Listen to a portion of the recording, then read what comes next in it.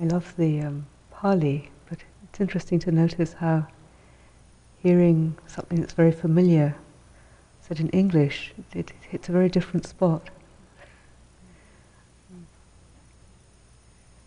Very touching.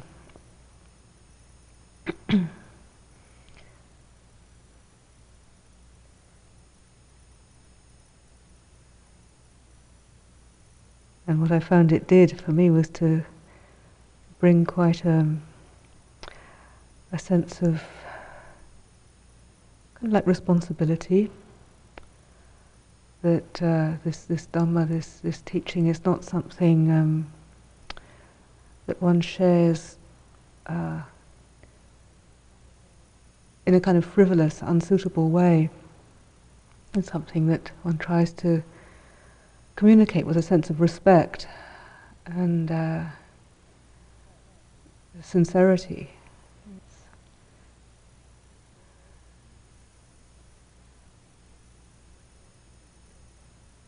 Just like when the request is made like that, as a real feeling for people's sincere interest and a wishing to respect and to honour that.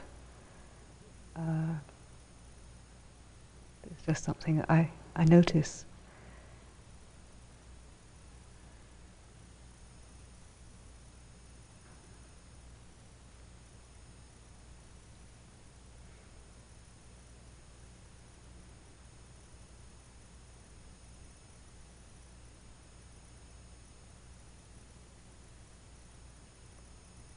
We had a question and answer session just before tea, and there were a couple of questions that I didn't answer because the person who was asking them wasn't here. So I thought I'd begin just by saying a few words in response to questions about intention and about impeccability and motivation. And when I was considering this, what arose in my mind was a response that the Buddha gave when he was asked to express his teaching, to give his teaching in a nutshell. And there are several formulations that he gave at different times of what his teaching was about, but one of them, which I often quote, particularly when I'm being questioned by people who practice as Christians, is a teaching that is extraordinarily similar to what Jesus used to say, which is that basically his advice, his guidance was to people was to do good, to refrain from doing evil, and to purify the heart.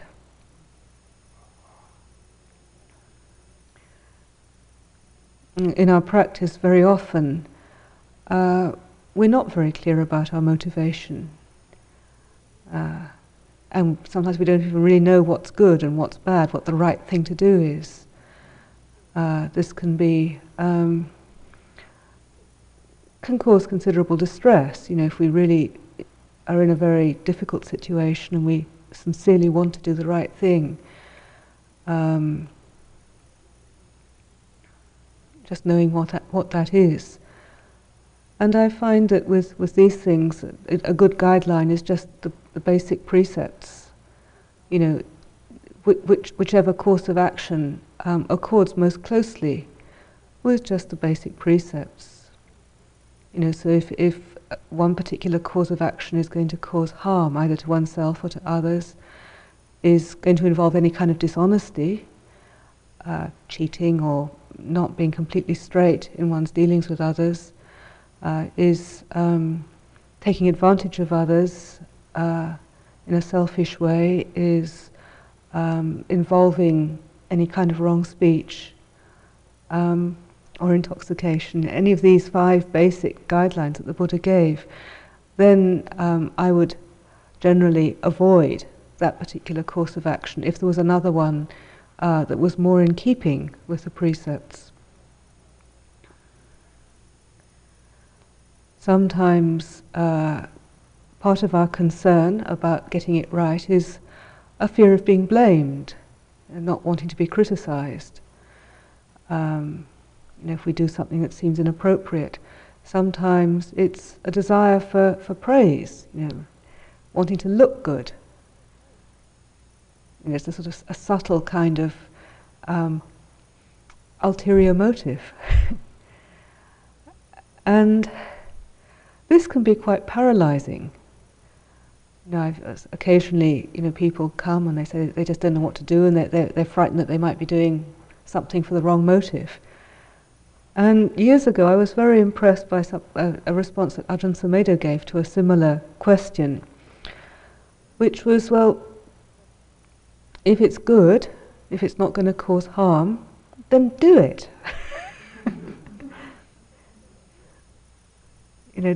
Don't hold back. If it's obviously not the right thing, if it's something harmful, then just don't do it. Try and avoid doing it. This purification of the heart is something that takes time. Because we don't always know. We're not always fully conscious, fully aware of our underlying motivation at any time. But rather than waiting until we're utterly pure and perfect before we do anything good, it's better to go ahead and do it. And if there is some kind of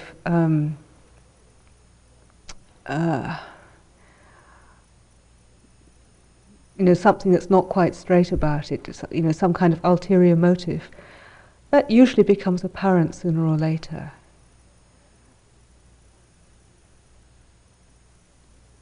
As we reflect on the result of our action, or other things can show us.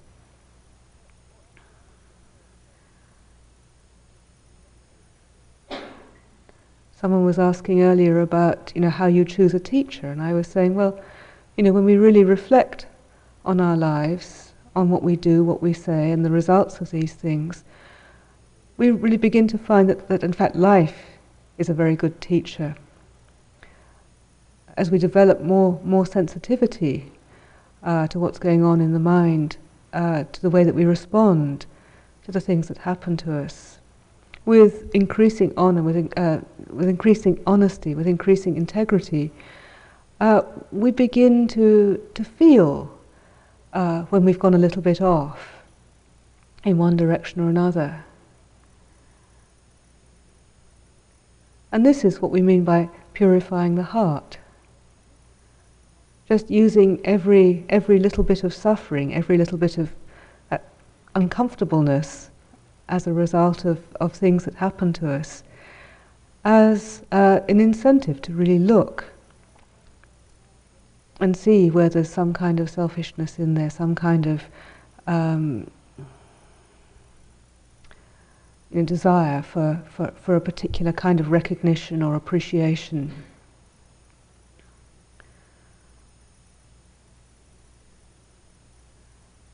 We have to be willing to get things wrong.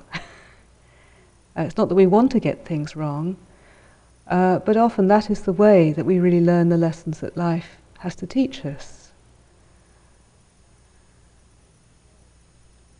All of us have come into human existence because we're not perfect, or else we're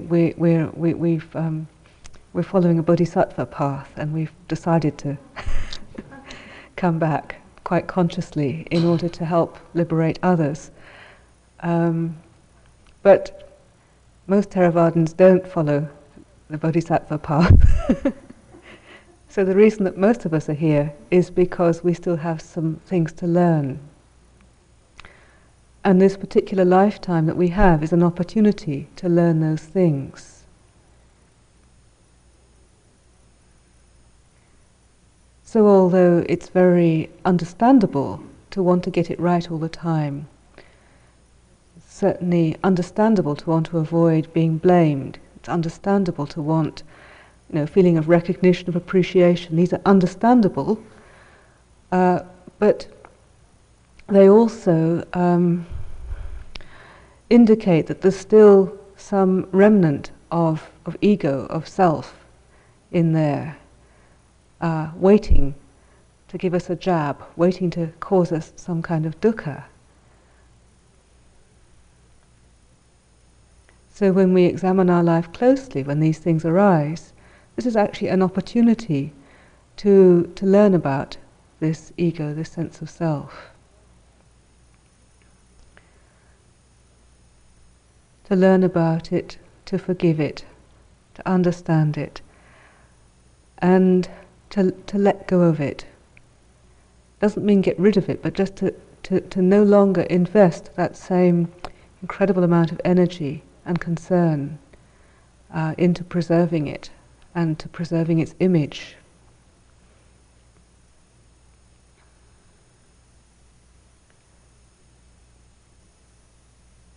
And as we practice in this way, our motivation is gradually changes, gradually shifts.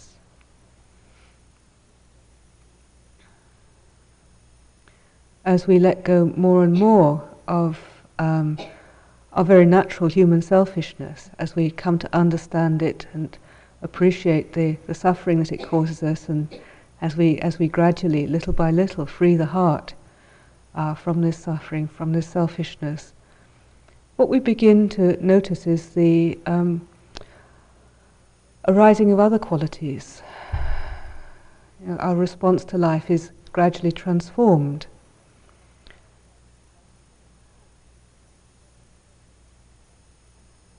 There are certain qualities that some of you may be very familiar with, or either through your own practice or familiar with the theory of it. These qualities called the Brahma Viharas.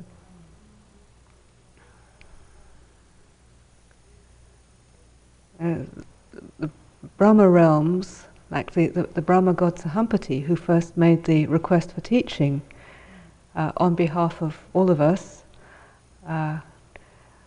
he was a Brahma deity. He lived in the Brahma world. Like in Buddhism, we have many different kind of levels, different worlds, and like the hellish realms, the animal realms, the realms of the hungry ghosts, the human realms, and then there are various different kind of celestial realms, the realms of the devas, the godlike celestial beings. And the Brahma realm is, I think it's the highest of these. Someone can correct me if I'm wrong. And actually, it's from this Brahma, word Brahma, that like the Brahmacharya comes, like the idea of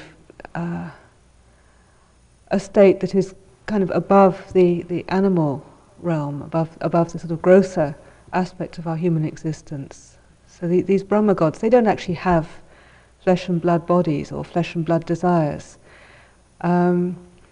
Their aspiration, their longing is of a different order. But as human beings, we can certainly aspire to the Brahma Viharas, like the Brahma abidings, and we can certainly manifest these qualities in our lives.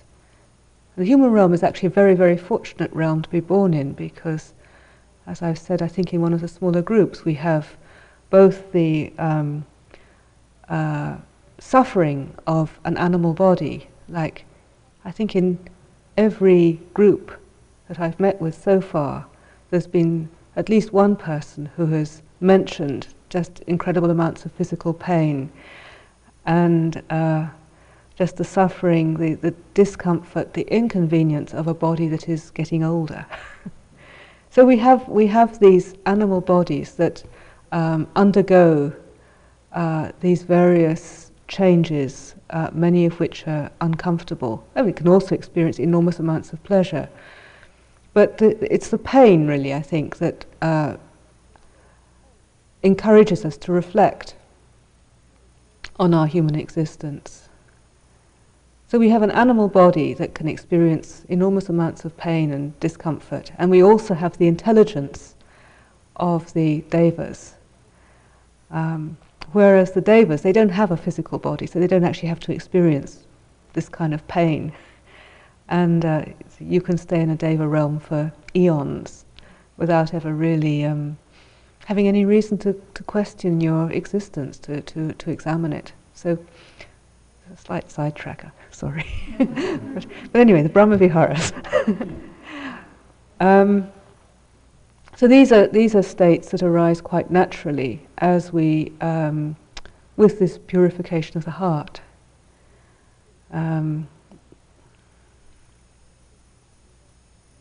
So I'll talk a little bit about each of them. The first one is metta, or loving kindness, or simply kindness, or the refusal to dwell in states of negativity and aversion about anything.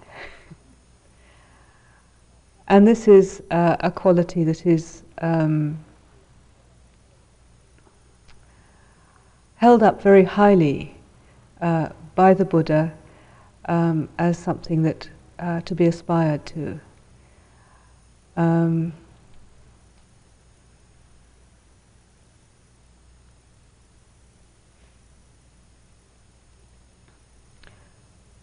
It's not. It's actually quite a challenging state to maintain this quality of kindliness, of acceptance, as a continuous state throughout our lives is not easy, because it's much of our lives is unpleasant. As human beings, we can expect to experience, in a normal lifetime, we can expect to experience a certain amount of pleasure, some quite extreme, ecstatic moments. This is something we can expect to experience. We can expect to experience physical pleasure. We can expect to experience the pleasure of happy mind states. We can enjoy this in our meditation. We can enjoy this in our daily life. When we feel good about ourselves, when we feel good about the people that we live with, we feel feelings of love and appreciation. We feel success. We can enjoy the feeling of happiness, of well-being. But as human beings, we can also expect to experience a certain amount of pain or displeasure, unpleasantness arising. So physical pain and discomfort that can just arise during a normal day. And then the psychological pain, unhappiness when we have to be with conditions that we don't find pleasant. We have to be around people that we don't like. When we fall out of love. It's lovely being in love, but it's not actually something that we can expect to have as a permanent condition. This is something that they really ought to say to people before they get married.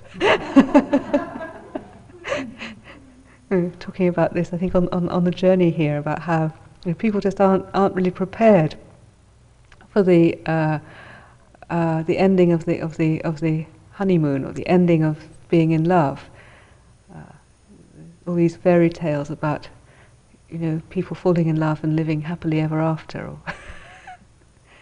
and it's not like that. So this metta, this quality of metta, what do we, how do we develop this? How do we manifest this in our lives as human beings? How do we make it more than just a lovely idea that we wish we could do?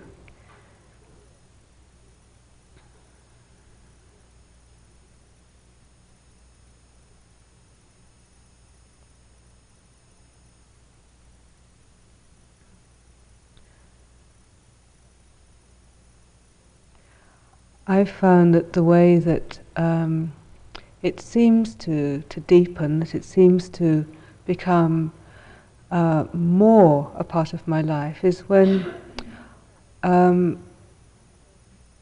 I put more attention into allowing myself to feeling loving kindness and metta for this one, when I'm able to actually forgive this one for not being perfect, forgive this one for having failings and faults and difficulties.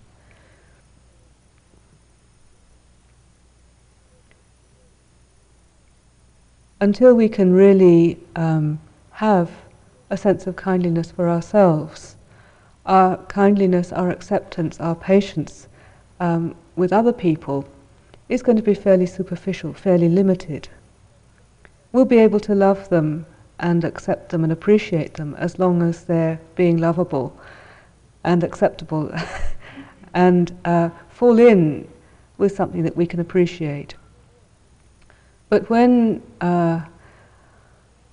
they irritate us or they challenge us in some way, it's much more difficult to find a sense of loving kindness or acceptance. You know, all of our metta can drain away in an instant when somebody pushes our buttons. When somebody triggers some kind of vulnerability or vulnerability basically in ourselves. So one of the things that I've found helpful is that when this happens, you know, when one does come across somebody who really irritates or upsets us, is to examine quite closely what it is within me that is being threatened or challenged. Inevitably, I find that actually what's happening is that the person is mirroring some kind of state that I haven't fully accepted, I haven't fully acknowledged in myself, some kind of weakness, something that I'm very, very concerned not to be.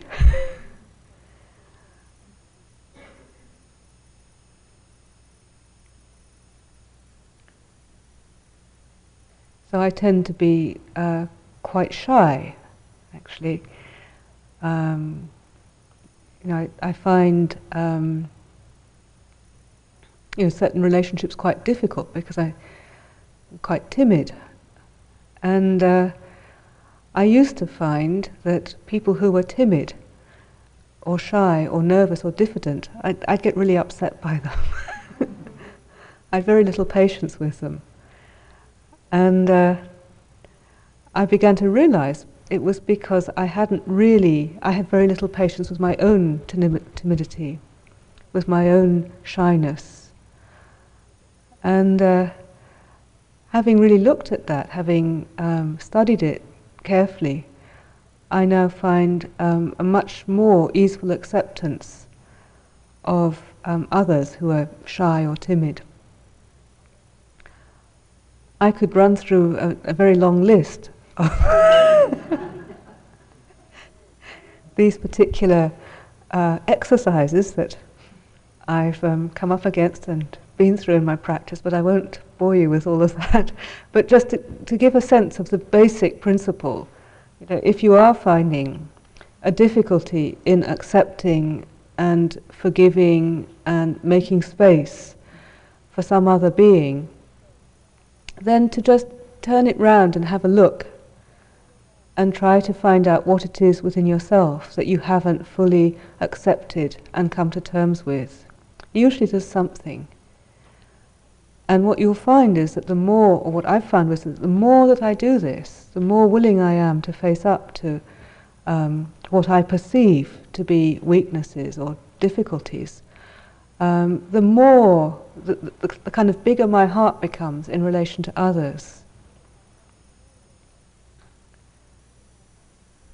So during this time of retreat, I'm quite sure there have been, you know, many times when things have just seemed totally unacceptable, like some of the questions we've had today, and just a sort of feeling of just not being able to accept this particular state.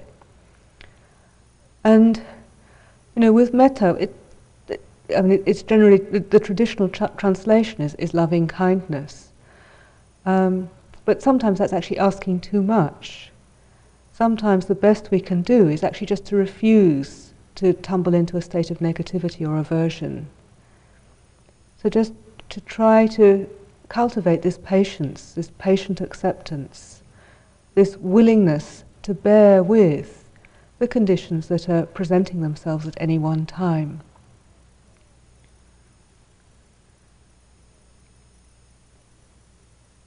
Sometimes I find it helpful just to bring the idea of just taking an interest. Just being interested in this. It's an opportunity to learn a little bit more about human existence.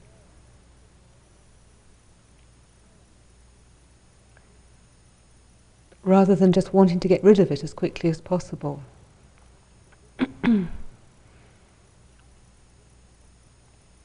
Compassion is the second of the Brahmaviharas, this lovely word karuna.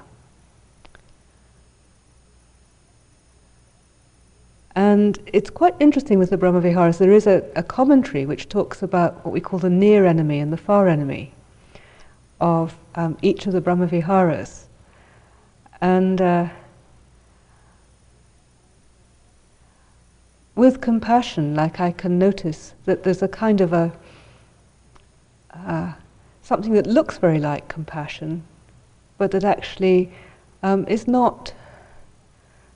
quite limited. So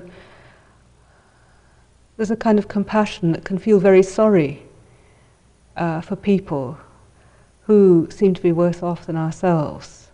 Very sorry for them, and a sort of feeling of, I'll come and help you, dear. I'll come and make things all right for you, dear. I'll sort it out for you. And so we go in to sort out the problem, and then if the problem doesn't go away, if people don't get better, and if people don't appreciate, if they're not grateful to us, we can notice something that is, we realize it's actually not a very nice feeling. You know, why aren't they grateful? Why aren't they getting better? And we begin to see that, in fact, this compassion, what we call compassion, is actually it's not actually like this boundless, immeasurable, limitless state that is referred to when we talk about the Brahmaviharas. Like the English translation of the Brahmavihara chant just talks about this boundless, immeasurable, wonderful, radiant quality that is not limited by any kind of selfishness or looking for any particular result, any kind of appreciation of our compassion. So this brings us to the question of what do we mean by compassion? What is compassion? What is a real compassionate response to the kind of situations that we might meet?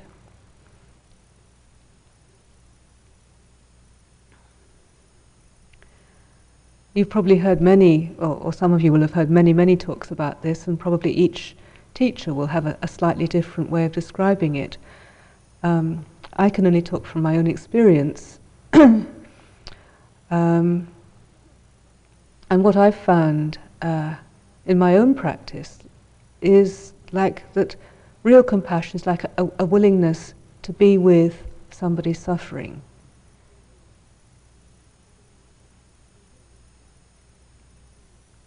So it's not me going to sort it out for them, it's just me saying, I can bear this with you.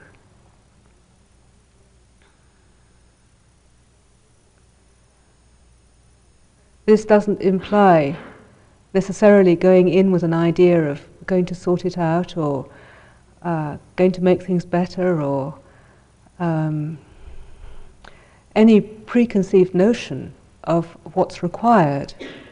Often, like, if you come to a situation of need, you can sort of think, well, I'm going to do this, this and this, and this is what you need to do. But with real compassion, there's a sense of a willingness to be with it without having any idea of what one's going to do about it, other than to be with it. What I've found is that the willingness to do that, to be fully present with another human being who's struggling, what I've found is that when there is that willingness to be fully present, and not to know what to do, that an appropriate response just arises. I use the reflection on taking refuge in Dhamma in regard to this. So when I trust the Dhamma much more than I trust my thinking mind. You know, I might have all kinds of good ideas about what to do and what to say, but when I'm actually in that situation, I can be aware of those good ideas, I can be aware of my mind saying, yes, and you can do this, this and this, and if you say this, that'll be the right thing and this will happen and so on. But I don't trust that. I trust the stillness, the silence of this moment. So when I can really do that, then maybe I say something, maybe I do something, maybe I just sit quietly. But whatever happens, that feels like the right thing. It really feels like the right thing. Sometimes one is given an affirmation, you know, somebody says, you know, what you said was so helpful, you know, they might say it sometime later, or you might have a sense that somebody who's maybe really in a state of turmoil just calms down, you know, there's a sense of calm, a sense of peacefulness. You know, there's infinite number of different responses. But as I said, I find that I can trust that much better than going in there with a sense of wanting to sort it all out and having all kinds of good ideas. So real compassion is actually a willingness to bear with. And I think, in fact, that's even if you break down the word, like com usually means with, and passion, I suppose, is to do with feeling. It's actually being willing to bear with, to feel with another person's difficulty or suffering.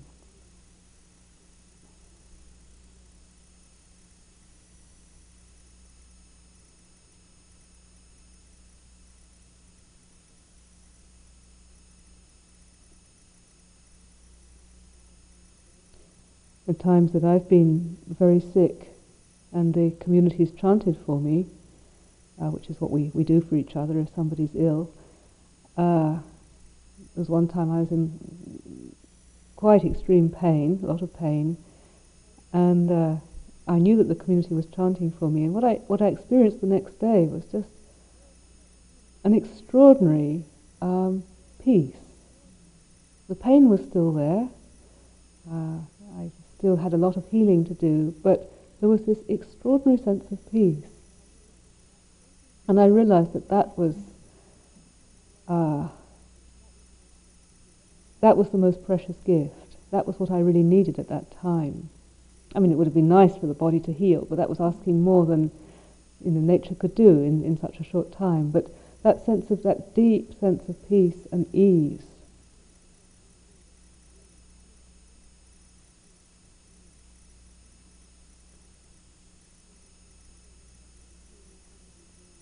So when somebody's really struggling with some quite extreme life situation, whether like physical or emotional or even practical, I realize that actually that sense of peace, that sense of acceptance is the most precious thing.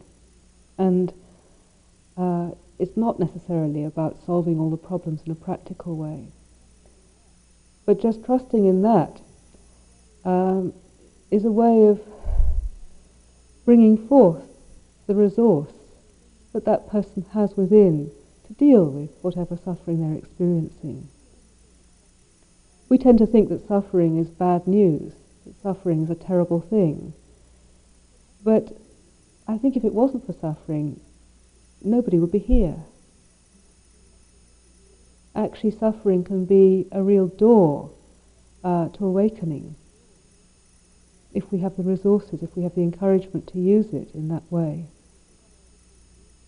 So while of course compassion is not about actually wishing that somebody's going to suffer, it's not saying I want you to suffer, but it's recognizing that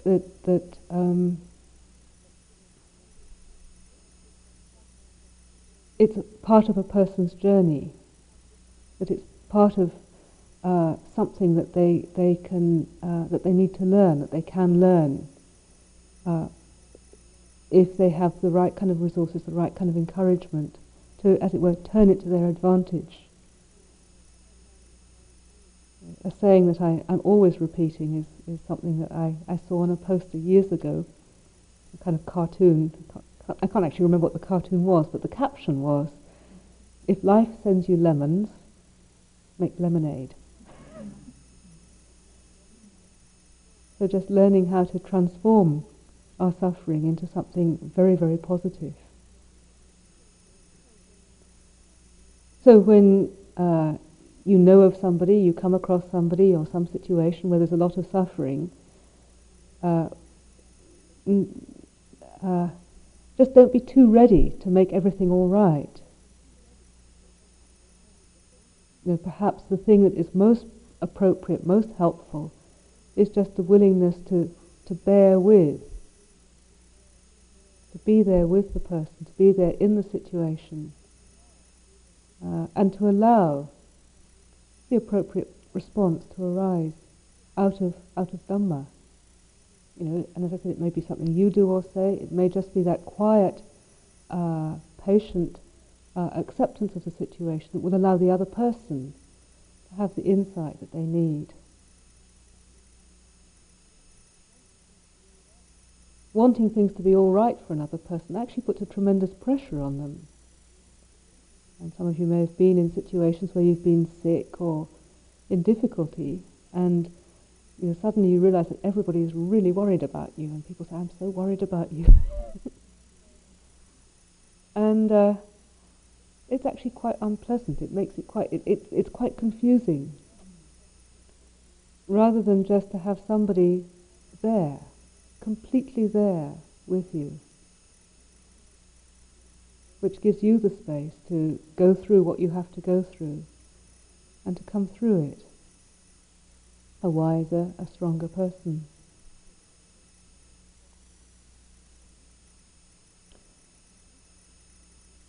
Mudita is the next Brahmavihara. Mudita means gladness or joy. Joy, like sympathetic joy. So like compassion is a response to somebody's difficulty, mudita, sympathetic joy, is a response to somebody's good fortune, or somebody's beauty, somebody's success.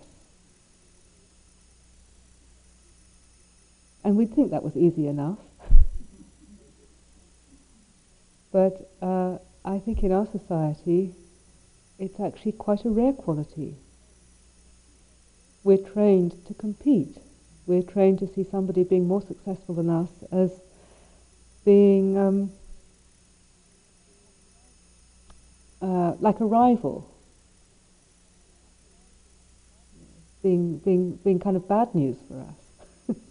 They're doing better than us, therefore either I have to try harder to get better than them, or I have to kind of pull them down in some way, get them down to my level, or sometimes it's very easy to kind of feel sorry for someone, but to feel glad when someone is succeeding, to feel glad when someone is really like developing in their practice, is actually quite well. It's a Brahmavihara. It's a higher state. It's a higher quality.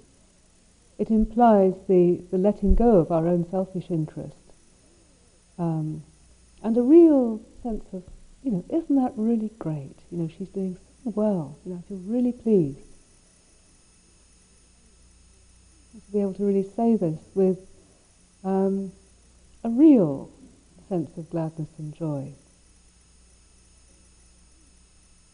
rather than just sort of trying awfully hard to look as though you're feeling that sweet smile and really bright and positive, where inwardly you don't actually feel that at all.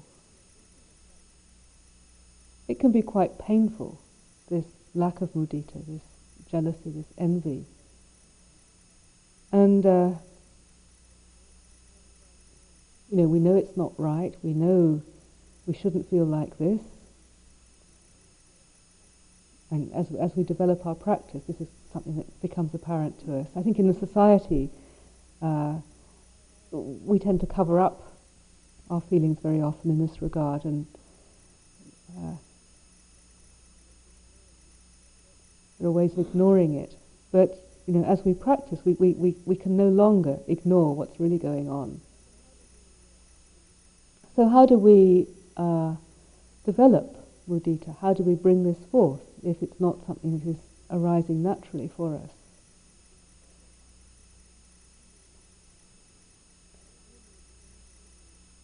Really, in order to bring it forth, we have to, first of all, accept the fact that it's not what we're feeling. We have to, and this can be really hard. I was very fortunate in having a relationship with somebody who was extremely sensitive, and whenever I was struggling with this envy or jealousy, he would pick up on it straight away. He didn't usually know what it was, which actually was a good thing, because what he would do was he would question me until I actually acknowledged what was going on, and it was extremely painful. I wasn't glad that he did it at the time. I'd do anything I could to avoid actually owning up to the fact that I was jealous, often jealous of him, because it's very, very painful to acknowledge that you feel that somebody is better than you. It's incredibly painful. But having been through that in that relationship, I'm actually very, very grateful, because I had to make this conscious. I had to really face up to my own, what I perceived as my own inner poverty, my own inner lack and vulnerability.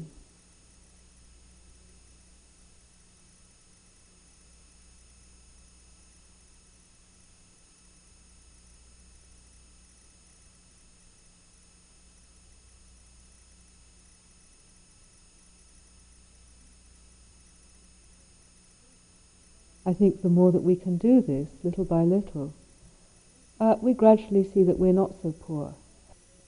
We gradually begin to become aware of our strengths, we become aware of our blessings, we become aware of the goodness of our own lives, and we develop mudita for ourselves. We begin to see that through our practice we are growing.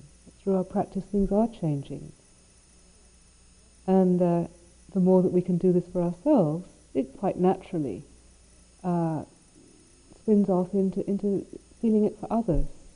Just a real feeling of happiness that people are doing well.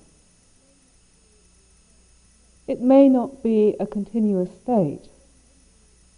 We may just have little glimmers of it. Just moments when we experience it.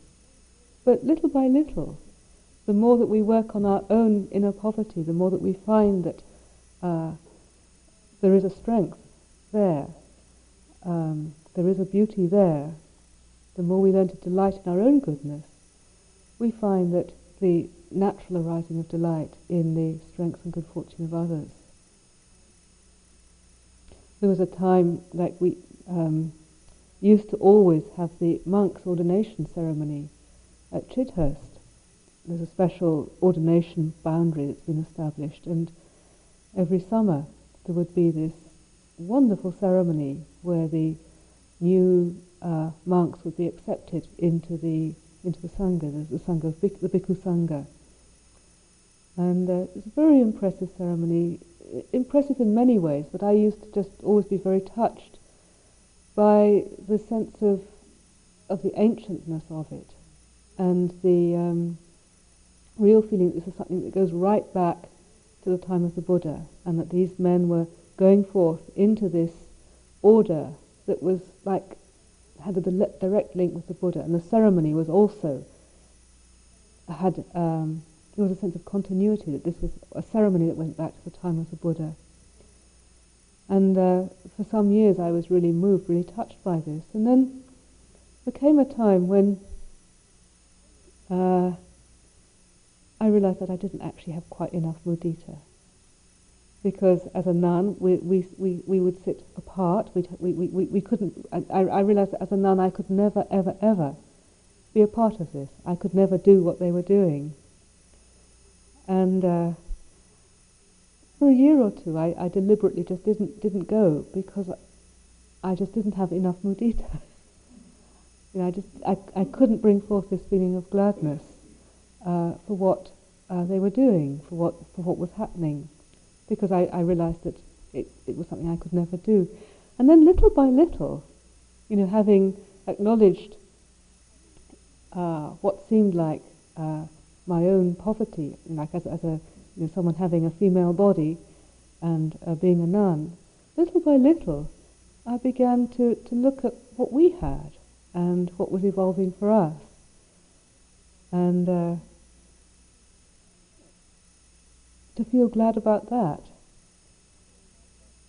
And in fact, we have a very lovely ceremony of acceptance for women, and to see actually the privilege of being in this position of kind of opening up this possibility for women. I just sort of felt very, very happy about that, and so now there's no problem.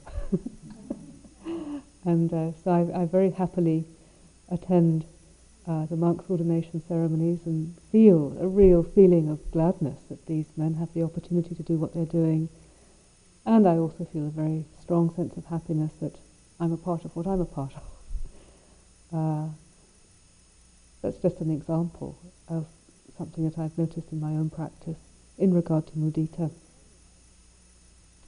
The final Brahmavihara is upekkha, or equanimity.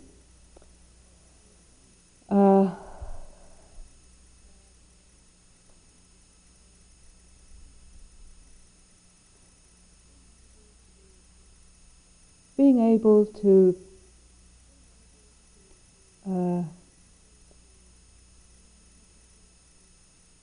stay in the middle, to keep a perspective on the changing conditions of our lives. So not getting carried away by our successes, thinking I'm the greatest thing that ever was, and really believing it. And equally not getting plunged into states of utter despair and misery when we fail. Just being able to recognize that success and failure are part of our human life. That when we're successful, we can enjoy the success, but we don't get lost in it. When we fail, we can experience the unhappiness, the discomfort, the unpleasantness, but we don't get lost in that either. We recognize that these are part of the ebb and flow of our human existence. So we have like what we call 8 worldly winds of success and failure. Actually, I can never remember what they are. I think it's success and failure. Praise and blame is a definite one. So, when people praise us, we can accept their praise graciously. We don't have to kind of get all bashful and put ourselves down. We can actually just say, well, thank you, if someone pays us a compliment. And if they blame us, maybe to try to also cultivate the ability to say, well, thank you. If they point something out that maybe we weren't aware of, we can recognize that maybe we don't like blame, and maybe we do like praise, but we stay in the middle. We recognize that this is part of life. Happiness, suffering is another pair. So when we feel happy, when our practice seems to be going well, we can certainly enjoy that, but just not to expect it to always be like that. There will be times that we'll suffer. So rather than feeling, that this is absolutely terrible, we just feel, okay, this is part of life. Gain and loss, that's the other one. So, if we're given a lot of things or get a lot of things, just to recognize that having got these things, we are vulnerable, we can lose them again.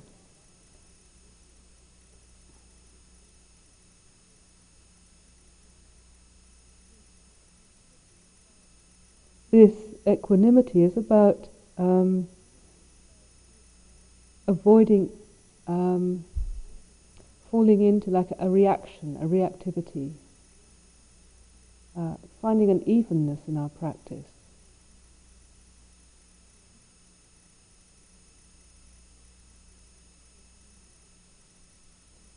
So when things are really difficult,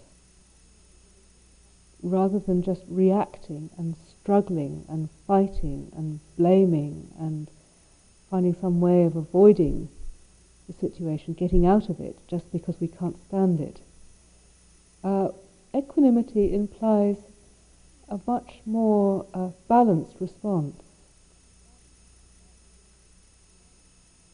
You know, things are really difficult if we get ourselves into terrible trouble as a result of maybe having made a series of mistakes. With equanimity, we're able to actually calmly appraise the situation and take the appropriate steps to disentangle ourselves. An image that I find is quite helpful is like at Chithurst there are many brambles. Do you know the word bramble? Yeah, okay. Sometimes I don't know the language here. many brambles. And you might be going through a walk in the forest and you come across some brambles and they're across the pathway, and rather than kind of going a very long detour, you decide to try and make your way through these brambles. These robes tear very easily, and it's very easy to get caught on the brambles. So when you get caught, the equanimity practice is about just having the patience to just take the time to get very, very still and just unpick each one, and then to move very carefully through. The automatic reaction is to kind of just be really impatient and to kind of stride through and to heck with my robes, to heck with my flesh. It doesn't matter if it gets torn. We make things a whole lot worse for ourselves, because then we have to find some sticking plaster or we have to find a patch, and it's a real headache to fix things up, to repair the damage that we've done through our reactivity. So equanimity allows us to just stay very still, to acknowledge that we have landed up in this situation as a result of what has gone before. We don't have to blame ourselves, we don't have to blame anybody else. We're fully present. This is how it is right now. What is a skillful response to this? What do I need to do to bring myself into the middle, to transform the situation?